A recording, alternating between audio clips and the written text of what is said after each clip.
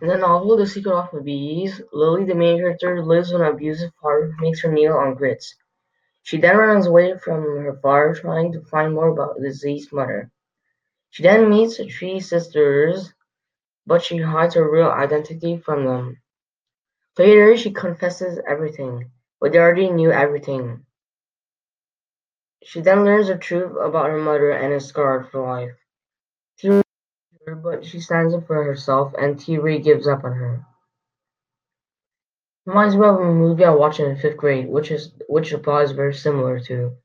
Annie is in an orphanage with an abusive orphan keeper.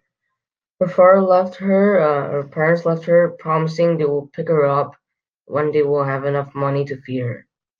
She then flees her orphanage but fails. One day, a lady comes in and takes her with her.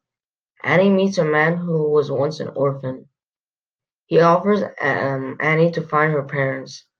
They put up an ad where they say that if Annie's parents pick her up, they will get a lot of money.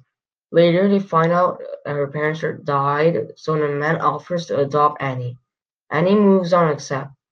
I believe the novel "The Secret of the Bees" Lily did the right choice to move on and accept what her mother was and forgive her.